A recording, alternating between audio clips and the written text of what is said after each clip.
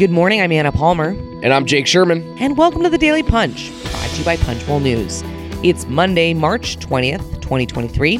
Let's get into the mix. Here are your Washington headlines of the day. Number one, House Republicans gather in Orlando as Trump dominates the political landscape once again. Number two, Representative Rosa DeLauro, the top Dem on the House Appropriations Committee, is signaling just how tough GOP budget cuts could be. And number three, inside the room, what NRCC Chair Richard Hudson told members at the GOP retreat. All right, Jake, let's get into it. You will be down in sunny Orlando today as the House Republicans continue meeting as part of their annual retreat. They are looking to do a lot of different things, but once again, it is really former President Donald Trump who is just dominating the political landscape, this time in part, largely because of a potential indictment by the Manhattan District Attorney's Office over alleged hush money payments to porn star Stormy Daniels during the 2016 presidential campaign. Not what Republicans wanted to be talking about this week. Well, first of all, go UConn. And second of all, okay, let's get to Donald Trump and House Republicans. There's no shortage of things to talk about for House Republicans, right? I mean, debt ceiling, budget, tech regulation, just take your pick. And House Republicans are having to contend with a former president, their political benefactor in many ways, preparing the public that he might get arrested on Tuesday. Now, there is no evidence that we know of that he's going to be arrested on Tuesday. He said it. It's not clear that it's Tuesday or whenever, but it does seem like he's in a lot of a significant amount of political peril. But it's an inopportune time. I mean, for some, here's what I would say on this, though. For some Republican leaders, it is some Republican leaders take joy in talking about Trump. I'm thinking of Elise Stefanik, who by the way, I'll be interviewing this evening at 5:30 at the retreat. So if you're there, check it out. I think people around her feel like she gets a bump when she talks about Trump, and the base likes it. I think Kevin McCarthy obviously doesn't have a problem with talking about Trump, but I think Republicans by and large get frustrated with how much they have to address Donald Trump and his comings and goings. Certainly, Jake, Senate Republicans. Oh, God. Senate Republicans feel like they are nauseated in a way when they're talking about Trump and physically react. Now, McCarthy has said he will use the House committees to investigate whether the New York prosecutor Alvin Bragg is using federal funds to go after Trump.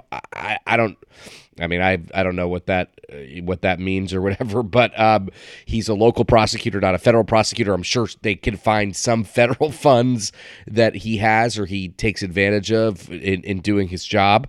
But this is now going to become a House Republican issue because not only is it the former Republican president, not only is it Donald Trump, but it's also now McCarthy vowing to use these House committees to probe whether this indictment or potential indictment is proper. But let's talk about, kind of like more broadly, right? And I think we go into this in the morning newsletter, which is this is kind of a sideshow compared to all of the other things that House Republicans are going to have to be dealing with in the coming months, right? You have the feeling of several mid-sized banks, right? Spurring concern about the safety of the U.S. banking system. You have this budget resolution that House Republicans are going to try to pass.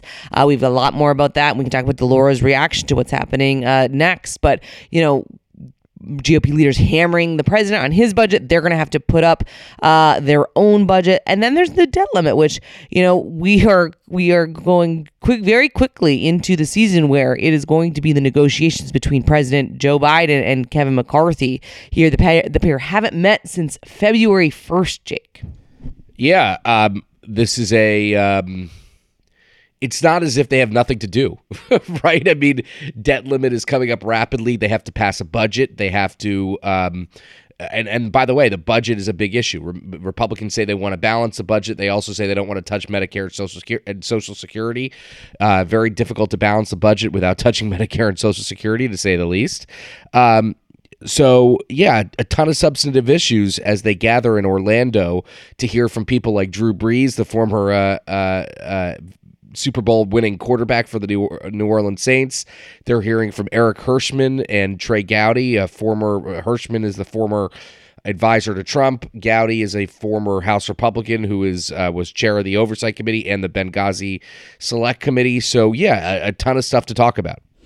All right, let's go on to the number 2 story of the morning. John Bresnahan has a look at Rosa DeLauro, the top Democrat on House Appropriations, and how she is laying out new estimates from federal agencies saying the House GOP plans to cut tens of billions of dollars of government spending back to fiscal year 2022 levels. She says would, quote, put people at risk, including millions of seniors, veterans, and low-income Americans. Yeah, this is where the rubber meets the road for House Republicans. McCarthy, as part of his debt limit negotiation with Joe Biden, says he wants to cut back federal spending to 2022 levels. That is a huge decrease in a whole host of things. That is not only a theoretical argument, but when you cut $100-something billion from the federal budget, things have to go.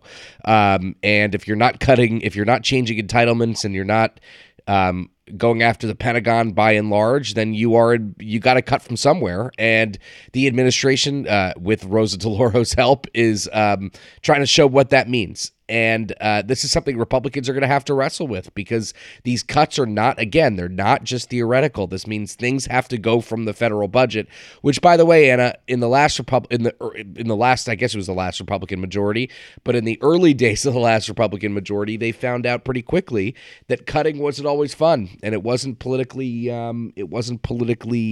advantageous. I remember, Republicans talked a lot about cut go and you cut and all these other things back in the John Boehner, Eric Cantor days. Cut go. I haven't thought about that in a long time. But you cut and we all cut, and they quickly figured out that cutting spending is not politically popular, and it's just so anyway, this is something Republicans are going to have to contend with in the weeks ahead, and Democrats are going to try and hammer them. In particular, Jake, even this week, right? You're going to have a bunch of cabinet secretaries testifying this week before the House and Senate on Biden's 2024 budget request, and this is surely going to come up. I think the other thing that's just really important to remember here is the fact that House Republicans, if they take a tough vote on this, they're taking a tough vote on this, not looking to have this go anywhere in the Senate, right? Many of their Senate GOP colleagues will never agree to the kind of cuts that House Republicans are saying need to happen.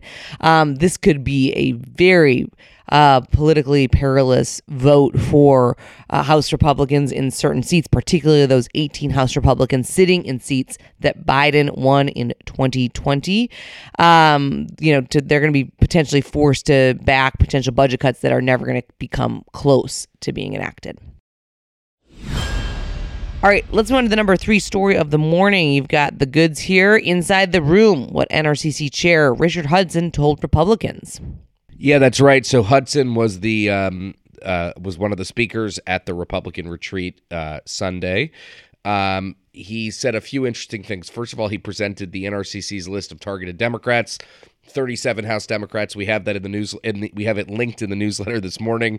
He tried to make the case that Democrats' image is damaged. Listen, I don't know whether that's true or not. He has some polling that indicates that. Great, but I'm not. Again, I have no view whether that polling is accurate. Democrats would argue Republicans' image is damaged, and I think that's what makes the world go round. Hudson made a familiar argument for hybrid ads, which are ads that are jointly financed by the NRCC and individual campaigns. But he added that individual members need to raise money to be able to do those. So. again, these are familiar arguments from the NRCC. You need to raise money. Democrats stink. But this is the kind of stuff that people go to the retreat for, to hear from, in an extended sense, from people like Hudson. All right. With that, thanks so much for listening. Just a couple of things I wanted to flag here on the event side of things. Jake and I, we're announcing a new event on April 20th at 9 a.m. We are going to be interviewing the Problem Solvers Caucus co-chairs, Brian Fitzpatrick and Josh Gottheimer. Also, we have a conversation with Financial Services Committee Chair Patrick McHenry on March 28th. He's obviously a man in the news. We are going to be looking forward to both of those conversations, as well as one that I am doing with Rosa DeLauro, the top Dem on the Appropriations Committee, on Thursday. You can get all of the information and details of joining us in person or streaming those conversations at our events hub at punchbowl.news. And of course, you can sign up for our free morning newsletter at punchbowl.news. Have a great day and stay safe.